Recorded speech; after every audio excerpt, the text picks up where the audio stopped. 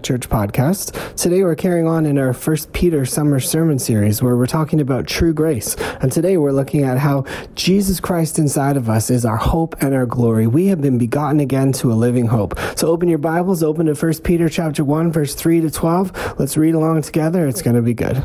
There trying to rack my brain thinking of a joke that I could share, and the only one I could think of was a kid's joke. So I don't know if there's any kids in the room, but anybody, you know Pikachu? How did the bus driver get Pikachu on the bus? He poked him on. If you're into Pokemon and stuff like that, that's pretty good. I don't know. Maybe you have to tell your kids that or something. They're gonna laugh. I thought that was good. Anyways, to try and compose myself here for a minute. But we're gonna carry on today with 1 Peter. Today we're gonna look at 1 Peter chapter 1, verses 3 to 12. So if you got your Bible or your phone or whatever, I gotta turn this off. I'm looking at myself on here and it's really freaking me out. 1 Peter chapter 1, verses 3 to 12, if you want to follow along. But we're gonna talk today about hope, and we're gonna talk about glory. We're gonna talk about how Jesus Christ is our hope and he is our glory. But first, I want to do a little recap of last week. I don't know if you watched last week, if you were here, but it was fantastic. I thought it was really, really good. And I'm not just saying that because Pastor Carl is my boss, but it was really, really good. I think the way that he framed 1 Peter for us, I think actually kind of lifts it out of the pages and makes it prophetic. It makes us really relevant to the times that we're living in. And I was really, really blessed last week, and particularly his discussion about context. So there's a few things that I wanted to bring up today, just about context. And he said that if you take text, if you imagine the word context and you take the text out of it, you're left with a con. And unfortunately, sometimes that can happen when you're either listening to information, maybe on TV, or you're reading your Bible. In any context, if you take the text out of context, you're going to end up being fooled. And so it's a very helpful thing when you go to read the Bible or just process life in general. Just use a little bit of critical thought and consider the context of what you're hearing, right? So we want to apply that to the Bible. And in the idea of the context of 1 Peter, there was three things that Pastor Carl talked about. There was an author, an audience, and an application. I personally also believe that the book was written by the Apostle Peter. I think there's a certain honesty in the Bible. I know, like back in the day, it was very okay. It wasn't like copyright law for somebody to say, I'm Peter, and I'm writing in Peter's name. That was actually something that was, for some reason, acceptable and okay. But I think there's a certain honesty in the Scriptures when it says, Peter, an apostle of Jesus Christ. I think it was Peter. So we got to think when we're reading this book and we're listening and we're going through it, this is the same Peter that you see in the Gospels. This is the same Peter who's running at the guy and chopping his ear off. This is the same Peter who can't fish very good. It's the same Peter who on the day of Pentecost stood up and said, hey, this is that. This is what the prophet Joel spoke about. It's the same Peter who denied Jesus and then came back just a couple weeks later and said, hey, you guys killed him. Such a transformation in this guy's life. So, significant person. Absolutely significant. And what God has done through his life and obviously using him to write eternal scripture. What's coming to us is coming to us obviously inspired by the Holy Spirit, but from a pretty significant person. So it comes from Peter, and it's written to a particular audience. And this hopefully isn't too controversial for you, but the Bible, it really wasn't written to you, but it was written for you. And I think when you embrace that, then it's a lot easier to understand some of the things in it that are a little bit awkward. Because it says right up, Peter's like, I'm writing this to the saints, to the scattered people abroad in all these different places. And he was writing to particular people at a particular time. And he says scattered believers, peripedemos. And the idea there is that he's writing to believers who are kind of like pilgrims, like the old word, I guess, in my King James Version would be sojourners, or people who are on a pilgrimage. They're on their way, they're passing through, but they're not like just on the 401 and gone. They're like passing through, but still in relationship with the people that they're around. So there's this idea of, well, it's kind of like us, to be honest. Jesus said we're in the world, but we're not of it. So he's writing to those people who are engaged in a relationship with the world around them that perhaps doesn't necessarily hold their values or share their faith in Jesus. And their life expression isn't one that's shaped by the faith of the Son of God. And I don't know if you ever feel that way, maybe in the times that we live in or in any particular setting or situation of your life where you felt like, my faith in Jesus kind of makes me stand out a little bit.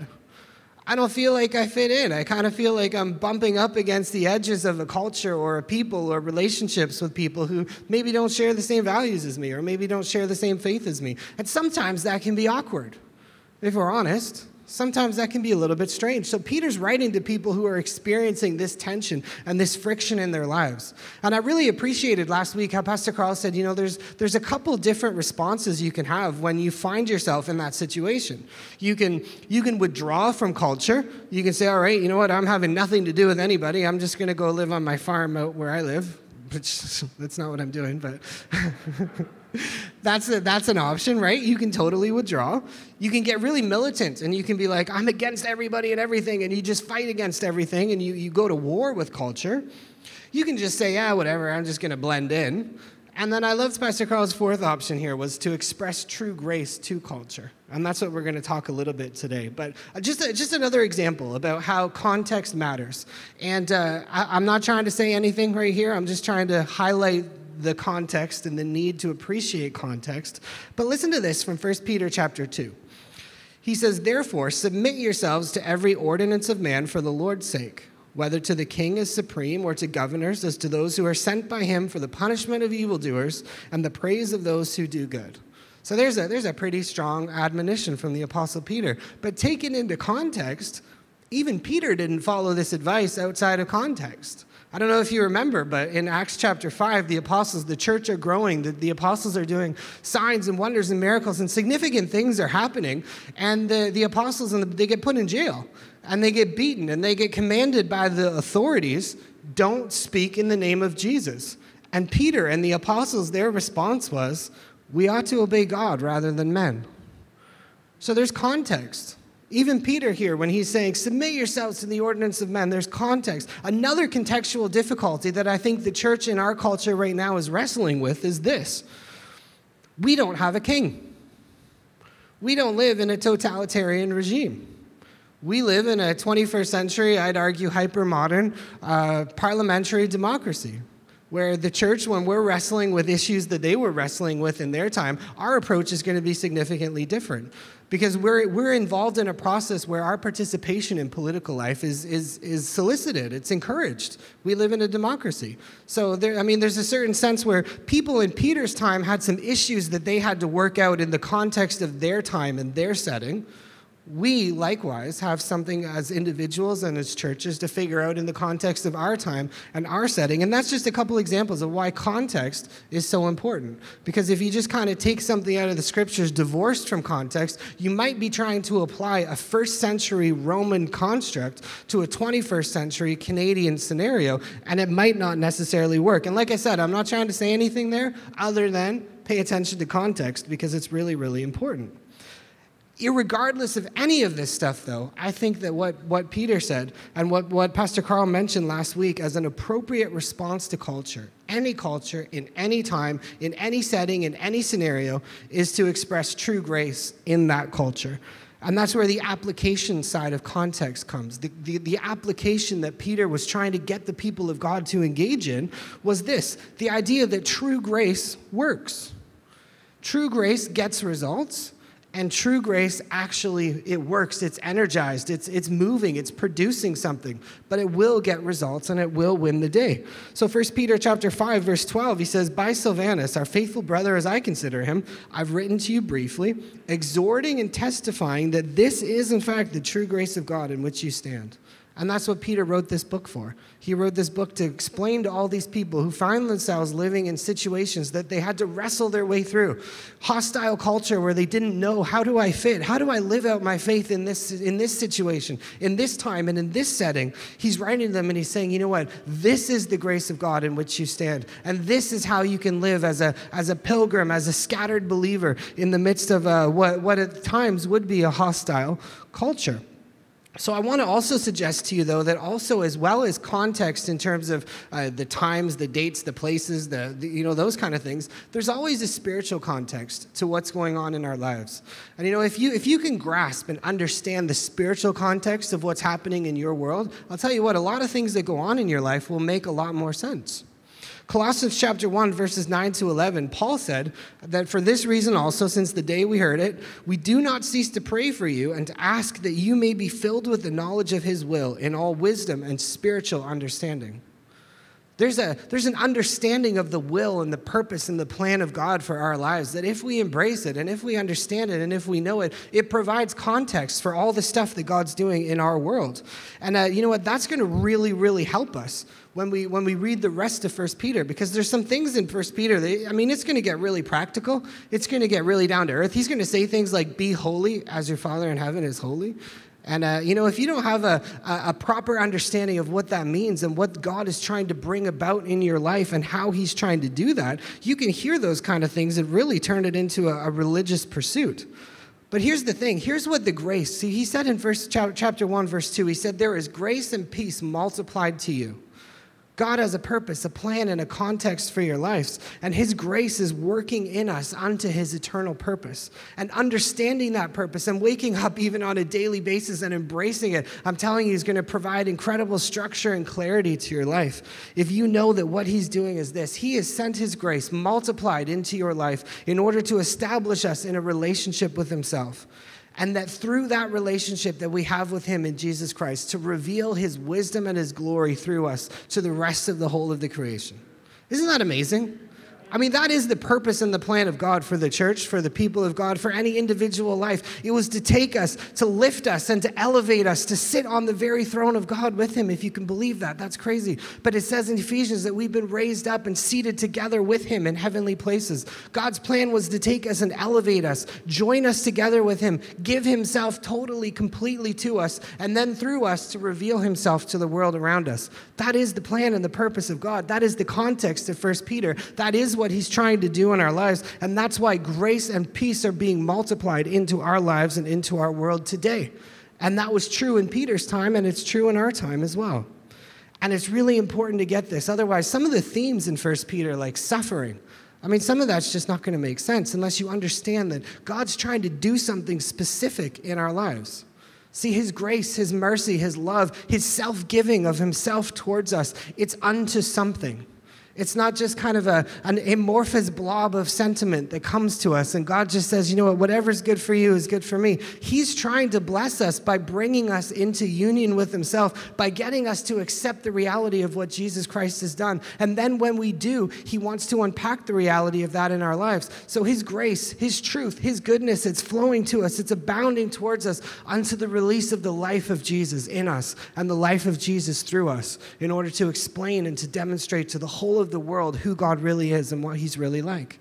And that is the purpose of God. That is the purpose of God in Peter's day, and it's the purpose of God in our time. So I want to just explain a few things. I just want to go through a couple of verses here in 1 Peter, starting at verse 3, and just kind of unpack the dynamics of how this works. Because I think these first 11 verses here, I think this is what Peter's doing. I think he's trying to establish in the hearts of the people who are hearing, this is what God wants to do, and this is how he wants to do it. And it's going to, again, like I said, going to be very important because he's going to get extremely practical. He's going to give some very clear instructions that, again, if we don't understand, it's part and parcel of the release of grace in and through us. It could really send your head in a religious spiral. So listen to this. 1 Peter chapter 1, verse 3. He says, "Blessed be the God and Father of our Lord Jesus Christ, who according to his abundant mercy has begotten us again to a living hope through the resurrection of Jesus Christ from the dead." Blessed be the God and Father of our Lord Jesus Christ. I love that. I love that because when he says that, he's immediately saying, the God that I'm talking to you about, it's not one of the gods in your culture. It's not one of those idols. It's not one of those things that somebody's created. It's not like the universe up there. It's not like this personless God, this force. He's saying, no, the God that I'm talking about, he's the known and the knowable God who's defined himself in and through Jesus Christ. He's the one that Jesus came to reveal. He's the one that we know because of Jesus. And this God, no other, this God has acted on our behalf. And what he did for us, it says he has begotten us again to a living hope through the resurrection of Jesus Christ from the dead. Sometimes the word of God just deserves a clap. Thank you. You can't get any better than the actual word of God, eh? begotten us again to a living hope through the resurrection of Jesus Christ from the dead. We have been begotten again. Better word for it, born again, made new, raised up into new life, joined together with Christ. Paul said it in Ephesians 2:4-7. He said, but God, and it talks about his mercy there, he says, has made us alive together with Christ. By grace you've been saved. There it is, grace. And he's raised us up together and made us to sit together with him in heavenly places, that in the ages to come, the incredible riches of his grace towards us in Christ might be fully on display. Isn't that amazing? That's fantastic. He has made us alive together in Christ. That's what the God who's been revealed to us through Jesus Christ, that's what he did. He made us alive. He recreated us. He raised us up. He joined us together and put us together with Christ. And in that, there is a hope. There is a hope in our share in the resurrection life of Jesus Christ that you can't find anywhere else. It doesn't exist anywhere else. It doesn't even exist in the Christian religion. It exists in our share of the life of Christ within us. We've been begotten again to a living hope through the resurrection, not even through a promise of God rearranging the deck chairs of the external circumstances of our lives, but there is a hope for us that springs up within us because of our share in Christ's life. How good is that? That's something that can't be taken from you. That's something that can never be stolen. So how does this help scattered believers in a hostile world? And how does being begotten again to a living hope, how does that help us? Well, exactly like I said, he has raised us up with Christ, made us to sit with him in heavenly places, and now the hope that we have is that he lives inside of us. Colossians 1, verse 27, Christ in us, the hope of glory. The hope that we have, the living hope that we all live with now, is that the lives that we live, the relationships we have, the type of people that we are, the influence that we have, the jobs we do, the conditions of our worldly affairs, whether it's, finances or anything else, the capacity we have in our relationships, the quality of our relationships, the quality of our relationship with the people that are significant in our lives. It's all built by, it's sustained by, and it's created through the resurrection life of Christ. And I'll tell you what, if you build a life, if there's a life of Christ expressing through you that builds a life for you, that is a hope that can't be shaken. That is a foundation that can never be removed. And what is being built through your life is something completely and entirely, eternally secure and significant. And that's the hope that we've been given. The hope that we have is not necessarily that God's going to change the details of the hostile culture around us. The hope that we have is in the middle of it and in the midst of it, something of Christ's nature and substance can express itself through us by our faith that builds something of substance in us and in our community and in the church. Something of substance that reveals the manifold wisdom of God, that reveals the kindness and the goodness and the grace of God, that reveals the love of God. And that is the hope that we have. So I want to encourage you today. Hope. There is a living hope, and he lives inside of you. I want to encourage you today. Maybe you're down, you're frustrated. I don't know what's going on in your world, but maybe you need some hope. Maybe you need some revision. Maybe you need some revisioning. You need to see some things a little bit differently. I want to encourage you today to find hope in the resurrected life of Christ inside of you and not in your circumstances. You will be perpetually disappointed if you're constantly looking for things on the outside to work itself out. But Jesus said something revolutionary. He said to the Jewish people, you know what? The kingdom of God, it doesn't come with signs to be observed. It's not going to come in the external signs around you. The kingdom of God is within. And yeah, that kingdom within you, it's meant to come out of you. And what does change in the world is meant to be a cause of the effect that is the release of Christ inside of us. So let's put our faith and trust in the living one who lives inside of us. Let's put our faith and our trust in the resurrected life, the indestructible life of the resurrected King, who death couldn't hold down, the devil couldn't defeat. There's no sin in the world that could stop him. There's no sickness that could hold him down. That is our hope. Let's not put our hope in the externals. Let's hope in Christ, a begotten internal hope. He also says in 1 Peter chapter 1, verse 3 and 4, he says that we've been begotten to a living hope, but we've also been begotten again, born again, raised up into an inheritance that's incorruptible, undefiled. It does not fade away, and it's reserved in heaven for you. So we've been raised into an inheritance, one that's not found in the hostile world around us. It's an inheritance that's not like anything else in the world. It's an inheritance that's not gained or acquired or accessed like earthly inheritances are. This inheritance, it can't be threatened or stolen by lawsuit or even a lockdown. It can't be dwindled away by taxes and theft, and it's not subject to the conditions of decay and rot and loss. There is an inheritance for you and for me that's stored up for us in heaven, reserved in heaven, undefiled, incorruptible. It doesn't fade away. That word reserved, it's a strong word. It's a military word. It says this is guarded for you. This is under guard. It can't be taken. It can't be stolen. It can't be tampered with. You have access to an incredible inheritance. And if I can define it for you as this, it's this. Genesis chapter 15, God said to Abraham, I am your shield and your exceedingly great reward. I have an inheritance that's a share in the life and the glory and the person, the power, the majesty of Jesus Christ. I have a share in that life that I can make withdrawals from. I can, by faith in the power of the Holy Spirit, I can manifest an aspect of the life and the power of Christ, the likes of which has not been seen before. That is my inheritance reserved for me in heaven. I mean, we can think about it in terms of mansions and gold and all that stuff if you like, but I would encourage you to consider the inheritance you have as a share in the glory of Jesus Christ himself. We have access to that. That is what is reserved in heaven for us. That is something that we can plug into right now. And Peter's trying to say to people, don't worry about your hostile culture. You've got a living hope inside of you. It's Christ Jesus, and that is your inheritance that is reserved in heaven for you, and it cannot be touched. It cannot be tampered with. It cannot be robbed or stolen, and it will not fade away. And then it gets better. He says not only is this inheritance guarded, guaranteed, protected, under guard in heaven, but he says you yourself are guarded. You yourself are protected, preserved, and guarded. 1 Peter chapter 1, verse 5, he talks about you who are kept by the power of God through faith for salvation, ready to be revealed in the last time. Come on, it gets better. You got a living hope. It's Christ inside of you, the hope of glory. You've got an inheritance that can't be tampered with, that is the very glory of God itself. And now your ability to participate in that is protected and preserved by the power of God itself. How good is that? You can't be messed with. You can't be tampered with. You can't lose it. You can't lose yourself. The power of God is keeping you. See, it says in Ephesians that we're saved by grace through faith. We're kept by power through faith. It's not my faith that saves me. It's not my faith that keeps me. It's the power of God that keeps me. It's the grace of God that saves me. But by my faith, I'm accessing it. And I'm laying hold of it, and I'm participating in it. So faith's important. Don't hear me say that faith doesn't matter. But I'll tell you what, put your faith in the power of God to keep you.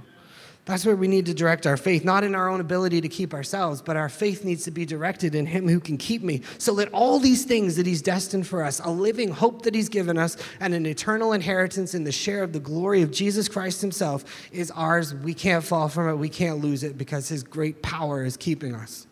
Good news, eh? Now, this is just a little rabbit trail, but I got 30 seconds, so why not? It says we're kept by faith through the power, kept by the power of God through faith for salvation to be revealed in the last time. And I'm not saying this is the way it is, but I'm saying this is a thought. Those words last time there, it's eschatos kairos. Eschatos kairos. You might notice the word eschatos as in eschatology, as in last time, last days. Peter's saying you're kept by the power of God through faith for salvation ready to be revealed in the last time. Now, there's an appropriate application of that where in my last time, when I step out of this life and I step into the next, that could be my last time and there's salvation ready to be revealed. But what if he's also saying to a generation of people, have hope? What if he's saying the power of God is keeping you and preserving you for a time like this? Because at a time at the end, at the eschatos kairos, there's a full, deep revelation of the salvation of God that I'm going to express through you in a way that hasn't been seen before. See, Ephesians chapter 1, it talks about how we have the Spirit of God as a down payment of our inheritance to come. What if at the end, what if in an eschatos kairos, where there's a generation of people, there's a church that's destined in that moment to manifest a little bit more of that down payment in order to, the Bible talks about tasting of the powers of the age to come. What if there's a church, what if there's a generation that says, that's us? What if we find ourselves in the book and we say, that's us, that's our generation? What if there's a hope for us in our times? See, Peter, when the Holy Spirit was poured out at Pentecost, he stood up and with incredible boldness, he said, this is that. This is what the prophet prophesied. This is the coming of the Spirit of God being poured out on all flesh. He had such incredible insight into the times in which he lived in. Could it not be possible? Could it not be possible that that might also be us? Could it not be possible that some of us might rise up with incredible faith and say, this is that. This is our time. This is our time to manifest something of that inheritance, the likes of which has never been seen before. Something of the salvation of God that is dynamic and powerful and the full realization, the full application of the salvation won for us at the cross. Why not, right? Why not? I mean, there's a tendency to draw back and not talk that way because a lot of people thought they were the last generation, right? History's littered with people who thought they were the last. But somebody's going to be. Somebody will be. Somebody is. So we got a living hope. We got hope in the life of Christ inside of us in so many ways and for so many reasons. We've got an inheritance. We've got a promise of being kept by God's power. And Peter says in 1 Peter 1:6, he says, in this you greatly rejoice. Man, you understand this stuff, it makes you happy. In this you greatly rejoice. I'm happy, Stephen, as well. I'm happy. In this you greatly rejoice, though now for a little while, if need be, you've been grieved by various trials. Now, I don't like that. I don't like if need be. I don't like grievous trials. I don't like that stuff. It says if it's necessary. I don't like that either. But here's the thing. God has a defined purpose and agenda for our lives. He does.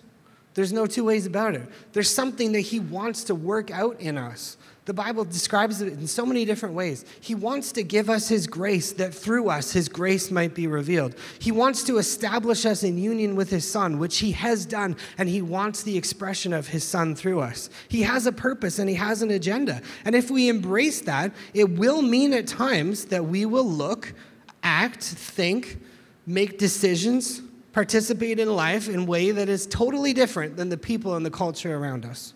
I don't know if you've ever found that true. I know I asked that already, but maybe you have. Maybe you've had friction in family relationships because you've made decisions out of your authentic faith in Jesus, and that's brought conflict into your world. Not because you've sought conflict, but just because it's happened. Two different cultures, two different kingdoms, two different value sets are rubbing up against each other. The Bible says that if you've got Christ inside of you, to those who are saved and have life, you are the aroma of life, but to others, you stink like death. Sometimes that happens. Sometimes the life of Christ inside of us produces a reaction in the people around us. Sometimes it's pleasant, sometimes it's not. But when you live this way, when the life of Christ expresses itself through you in a way that's different perhaps from what's in the world, sometimes it does and it will invite persecution, difficulty, tribulation, and grievous trials. And so here's the problem that the people that Peter was writing to had. And you can see it in, we talked about it already. He's saying, you know what, I want you to obey the authorities. Paul writes in 1 Timothy chapter 2, he says, I want you to pray for kings and all those in authority. I want you to live a peaceable and a quiet life. So there's this instruction to the church of God. You know what, I want you to be good citizens. We want you to live peaceable, quiet lives. Like, don't get involved in the crazy Jewish rebellions that are going on in Israel. Don't get involved in all that stuff. Like, do good. Don't get persecuted for doing evil. Get persecuted for doing good. So this is just a little snapshot about what life would have been like for these believers. So there's this massive emphasis of being good citizens, of doing good things. But this is from N.T. Wright in his book, Paul. And this is writing about the world that Paul and Peter and the early Christians lived in. So he says this, worshiping the gods, the great pantheon of Greek and Roman gods, with plenty of others added on here and there, permeated every aspect of life in Paul and by extension Peter's world. For the Christians to pull back from that, to not engage in the worship of those gods, and to worship the living God instead, was far more than the equivalent of, say, in the modern West, giving up gambling and attending church once a week. The demands of following Jesus were so much greater back then. It would mean different action and patterns of life in every hour of every day. He says perhaps the only way we can imagine such a thing in today's secular world is to think what it would be like to give up all of our usual machines and conveniences. Give up your car, Give up your cell phone, cooking equipment, central heating, air conditioning. He says you would literally in that world have to do everything differently and only so much more. He says in this world, the gods were everywhere and involved in everything. In the ancient world, whether you were at home, on the street, whether you were in public square, attending festivals, or at moments of crisis or joy, weddings, funerals, heading off on a journey, the gods would be there to be acknowledged, appealed to, appeased, or placated. And N.T. Wright says, once the message of Jesus took hold, all that would have to go, and the neighbors would notice. That's the world that these guys are living in. They're living in a world that's absolutely steeped in idolatry and immorality. That it's become a part of the fabric of the very lives in which they lived. These guys had to, if you wanted a good job, you had to be a member of a trade guild. And in order to be a part of the trade guild, you'd have to engage in some sort of ceremonial worship. You'd have to effectively deny Jesus. There was all the spiritual idolatry that was going on, worshiping at temples, the pressure to engage in eating things that were sacrificed to idols. And if you understand, like Acts 15, the apostles were saying, we don't want to make it hard for people. We're not going to give you 613 laws to follow. There's just two things we're going to ask, but those two things were embedded in like the fabric of society itself. So herein was the problem that the people that Peter was writing to, here's the problem that they faced. They sought the peace and the prosperity of the leadership and society in which they lived, yet by their exclusive worship and devotion to Jesus Christ, they stood out. They were persecuted. They were relegated to the margins of society. They were scapegoated when things went wrong. Pastor Carl mentioned that last week, how Nero blamed the Christians when he burned Rome down. Oftentimes, they were excluded from trade. You might have heard or read about that in the book of Revelation with this thing called the mark of the beast. Without it, you couldn't buy, sell, or trade. They were relegated to the margins of society and put in a situation where unless you're going to engage in this type of idolatry, you are not going to be able to buy anything from me. You're not going to be able to buy food for your family. They were kicked out of social gatherings. They had no access to good jobs in any place in the public sphere, eventually leading to banishment, imprisonment, the plundering of their goods, and even death. And albeit some places were worse than others, but Peter's writing to believers in a whole bunch of different places, probably Turkey, the size of Turkey, like just a massive geographical area. But this is the life conditions that these people lived in. And that's why Peter says, if need be, not that God needs to test you and try you, not that he's, a little uncertain about your faith or anything like that, but he's saying, you know what? If you must face these things, if you must face the persecution that's brought on to you by your refusal to participate in life at that level, and you're going to live out an authentic faith, if you need to suffer for that, so be it. He says, if that's what happens, go for it. In order that the genuineness of your faith, this is 1 Peter 1, verse 7, being much more precious than gold that perishes though it's tested by the fire, may be found to praise, honor, and glory at the revelation of Jesus Christ, whom having not seen you love. When Jesus is revealed, he assures them, he says, you know what, if you, in living your authentic faith, your confession of Jesus Christ as Lord means that you're going to go through some of these grievous trials, like not somebody's going to stare at you funny at the grocery store, like somebody's going to steal all your stuff and kill your loved ones, if you're going to go through that, don't worry. He says at the revealing of Jesus, it's going to be found to praise, honor, and glory. All the stuff you think you lost, all the things that feel temporal and so significant right now that make you feel like you've lost so many things, and which, fair play you have. God has a redemption and a reward, and he has a plan to bring it all back into your life at the revealing of Jesus. I think that's pretty good. I think that's a living hope. I think that's encouraging. I hope it never comes to that. I hope it really doesn't, but we got brothers and sisters in the world who live that way.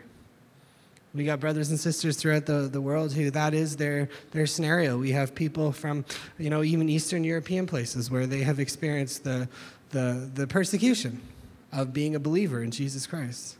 And you know what? The promise is you're going to see this all throughout the book of Peter. Eventually he's going to say, when the spirit of glory and of Christ is going to rest on you. Don't suffer as being an evildoer. Don't suffer as a murderer, as a busybody in people's affairs. Don't suffer as the instigator of rebellion. But he is going to say, if you suffer as a Christian, the spirit of glory and of Christ rests on you. Amen. Come on. Amen. He lays out in practical terms now how we're going to be able to access this. He talks about a living hope. He talks about the inheritance. He talks about being kept by the power of God. And then he lays out an incredibly practical process by which we access this hope, access this inheritance, and live in the confidence of being kept by the power of God. 1 Peter 1, verse 8, he says, though you do not see him, you believe. Though not seeing him, yet believing, you rejoice with joy inexpressible and full of glory. And you receive the end of your faith, the salvation of your souls. He boils it all down to this, the ultimate how-to. All the wonderful, beautiful things he's just promised them. All the glory he has in the share of the life of Christ. He says, here's how you get it. Faith in the resurrected Christ and our share in that same life. And if anybody should be confused, if anybody wasn't certain about what he was talking about, if anybody had any questions, he ends this little portion of Scripture with an emphatic declaration that not only is what he's saying true and of God, but he says this is what God has always been saying, and this is what the Scriptures affirm, and this is what the angels long to look into. 1 Peter 1:10, he says, of this salvation that I just described to you, the salvation that emerges out of Christ inside of you, your living hope, the salvation that is your eternal inheritance in Christ, of this salvation the prophets have inquired and searched carefully, who prophesied of the grace that would come to you. The Old Testament covenant, the Old Testament prophets prophesied of grace. Searching what manner of time the Spirit of Christ who was in them was indicating when he testified beforehand the sufferings of Christ and the glories that would follow. To them it was revealed that not to themselves, but to us they were ministering the things which now have been reported to you through those who preached the gospel to you by the power of the Holy Spirit sent from heaven, things which even angels desire to look into. Kind of Paul saying in a cheeky way, this is where it's at. If you think otherwise, reread your Bible. He's saying if an angel from heaven appears to you and gives you another gospel, same thing Paul said, don't listen. This is where it's at. Christ and his resurrected life is your hope and is your glory. There is no hope and there is no glory in nothing else. So I would reiterate again a little bit about what Stephen said at the offering teaching.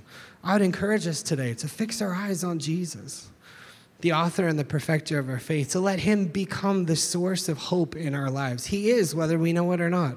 The hope of glory in your life is Jesus, the resurrected one inside of you.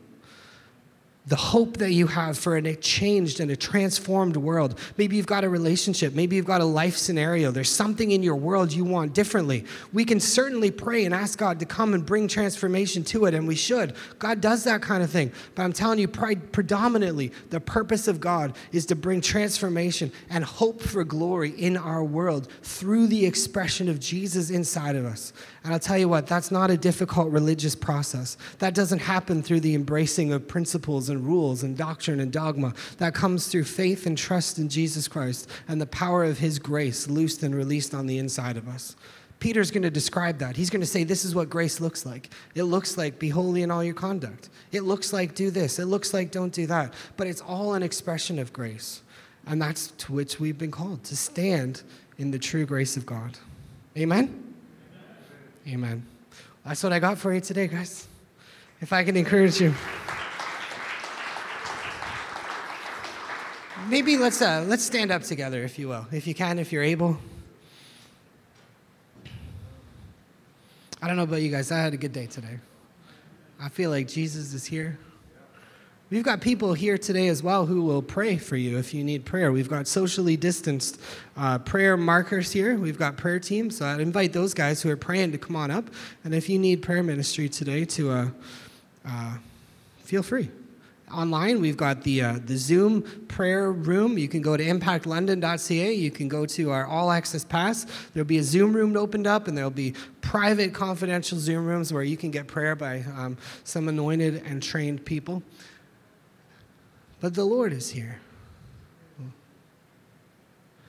I just want to give this opportunity. If there's anybody here, either maybe you're watching online or you're here in the building and you've never, accepted Jesus and you've never been able to say, Lord, I accept you as my life. You can be the hope of life inside of me.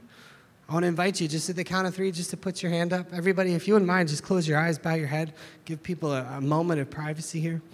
But if that's you, just raise your hand. Ready? 1, 2, 3. Just like that.